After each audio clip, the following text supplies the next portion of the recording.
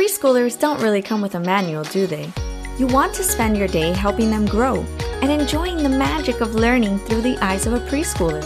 You also want to help them deal with all the big feelings that come with being 3 or 4, but real talk, you don't have a lot of time.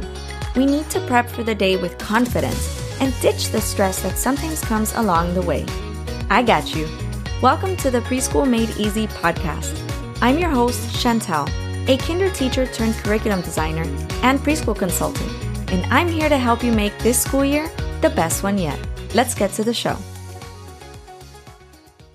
As educators, we're constantly told that it is our responsibility to create a positive learning environment that is conducive to learning, right? But does your admin ever give you actionable steps for how to manage these tricky transitions? Or what happens if your layout isn't working? If you're a teacher looking to create that dream learning environment for your littles, you've come to the right place. Hey, my friend, you're listening to episode 9, and we're diving into the exciting world of preschool transitions and classroom layout. Today, we'll go over the importance of transitions and some tips, how to create an effective layout of your class, and tips for managing some of those challenging transitions. This episode is all about creating an effective class layout, but don't forget, a conducive learning space and kinder readiness skills are both critical to helping your littles thrive in kindergarten. I've got the perfect checklist for you, so head over to the show notes now to grab your free copy. Let's get to it. I don't know about you, but every time I get my schedule at the beginning of the school year, the first thought that pops into my head is, where on earth are my transition times? It's like they left it out on purpose. But really, I know admin didn't do it on purpose. They just don't have to put transition time on your schedule. But truth is, we all know it's there. It's just hidden. I'll tell you what though, it's one of those things that can truly make or break your classroom routines and affect all kinds of things like classroom behavior, anxiety, and even your children's confidence. I know what you're thinking. Girl, how could something like transitions affect all of that? Okay, let me explain. First of all, let's define what a transition is in the preschool world. Transitions are moments when children move between different spaces and they adapt to something different, like other people, other places, and experiences. In simple terms, a transition is a time between activities. So when you have transitions between activities, the kiddos are moving from one place to another, but they need help along the way, like a song or the lights being turned on and off, or even just a gentle bell sound. These visual and auditory cues help them transition without promoting negative behaviors or concerns. Preschool transitions are more than just moments between activities. They really play a vital role in a child's social and emotional development. So here are some tips to ensure smooth transitions. We want to make sure that we use clear communication with them at all times. Use simple language, gestures, and visual aids to help your littles understand what is happening next. This includes a visual schedule with pictures, something that's predictable that they can see and think, okay, now I know what's going to happen. Whew, I can calm down. I don't need to be worried because I know what to expect and what is expected of me. Use timers.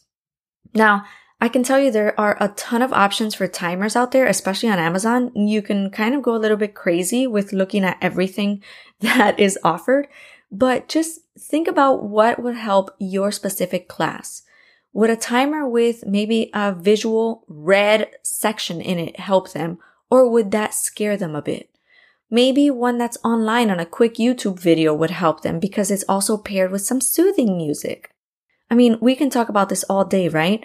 Just make sure that you choose one that will help reduce their anxiety and behavior issues and will really just promote so many opportunities for smooth transitions. That's the goal, so let's stick to it.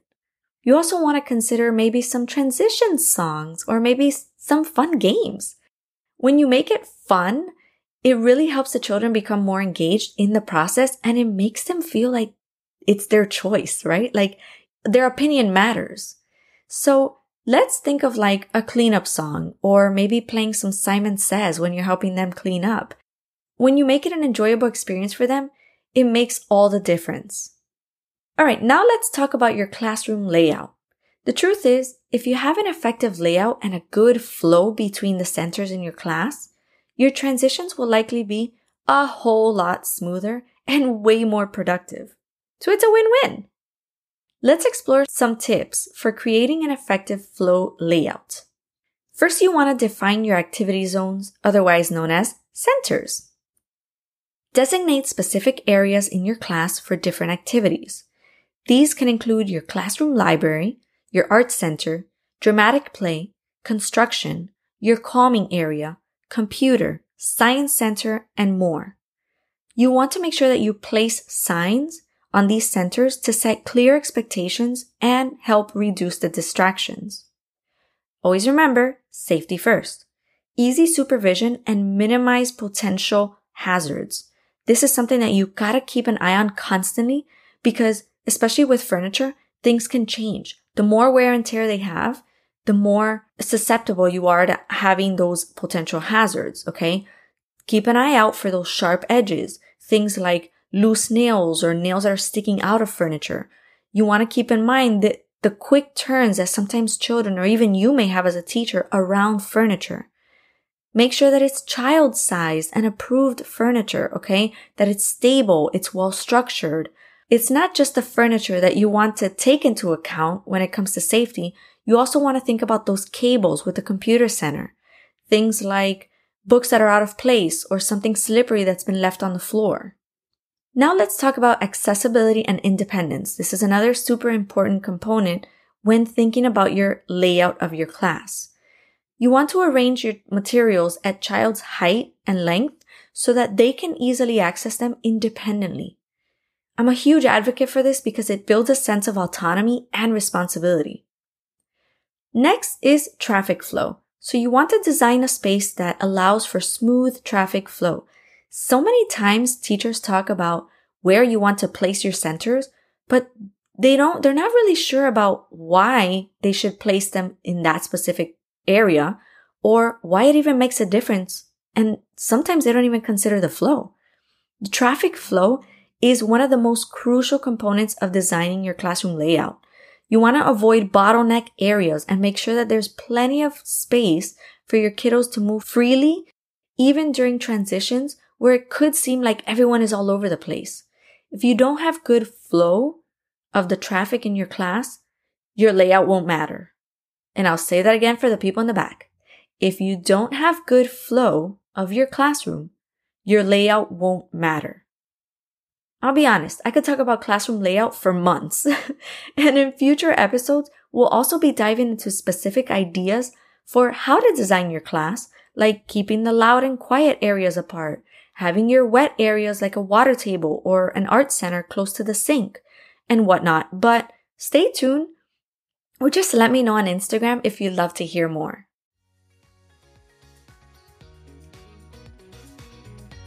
Is this child ready for kindergarten? How can I help them be ready for kinder? I hear these questions all the time. It's one of my absolute favorite topics to chat about in the DMs. Did you grab your kinder readiness checklist yet? Teachers love having this tool on their desk because it tells them exactly what they should work on with their students. And parents go wild for this tool because it gives them easy strategies they can do at home with their littles. It walks you through the 7 areas of development so you can track progress and provide support along the way. Did I mention it's free? Grab your copy of my Kinder Readiness Checklist in the show notes so you can rest knowing your kiddos are prepared to rock kindergarten.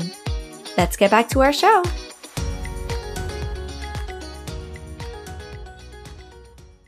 Well, we all know as perfect as our transitions may be, some of them will still come with challenges and the inevitable happens. So here are some strategies to manage those tricky situations. I like to use transition buddies, right? This is when you pair up your older and younger children to just provide a little bit more support and encouragement. And that way they feel like they're in charge and you don't have to be the one always telling them what to do. Transition stories and books also really work. When you tell them a story of a group of children tidying up their playroom, or read a book about siblings working together to get it done, it really helps them feel like they're part of the process. It'll help them feel more motivated to clean up too. Now, teacher modeling is something that is important across the board, no matter what grade you teach. Be prepared to spend a few weeks modeling cleaning up in different centers. The goal is to model the behavior you want to see during transitions. This also sets the expectations for what transitions should look like and sound like. I hope these tips for smooth preschool transitions and designing an effective layout and flow for your class help you get a better idea of how you can try these new ideas and see what works best for you and your kiddos. At the end of the day, when you prioritize transition strategies and being mindful of your classroom's layout, you can create an environment where your children feel safe, supported, and ultimately excited to learn. If you need any help getting your class ready for your littles, or maybe just trying new transition ideas, hit me up on Instagram at shanti.macias and let me know how I can help.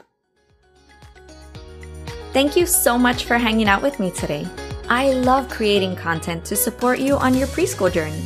So if you enjoyed this episode, reach out to me on Instagram and let me know what resonated or any questions you may have. Let's keep the conversation going so we can support more preschool teachers and parents just like you. See you in the next episode.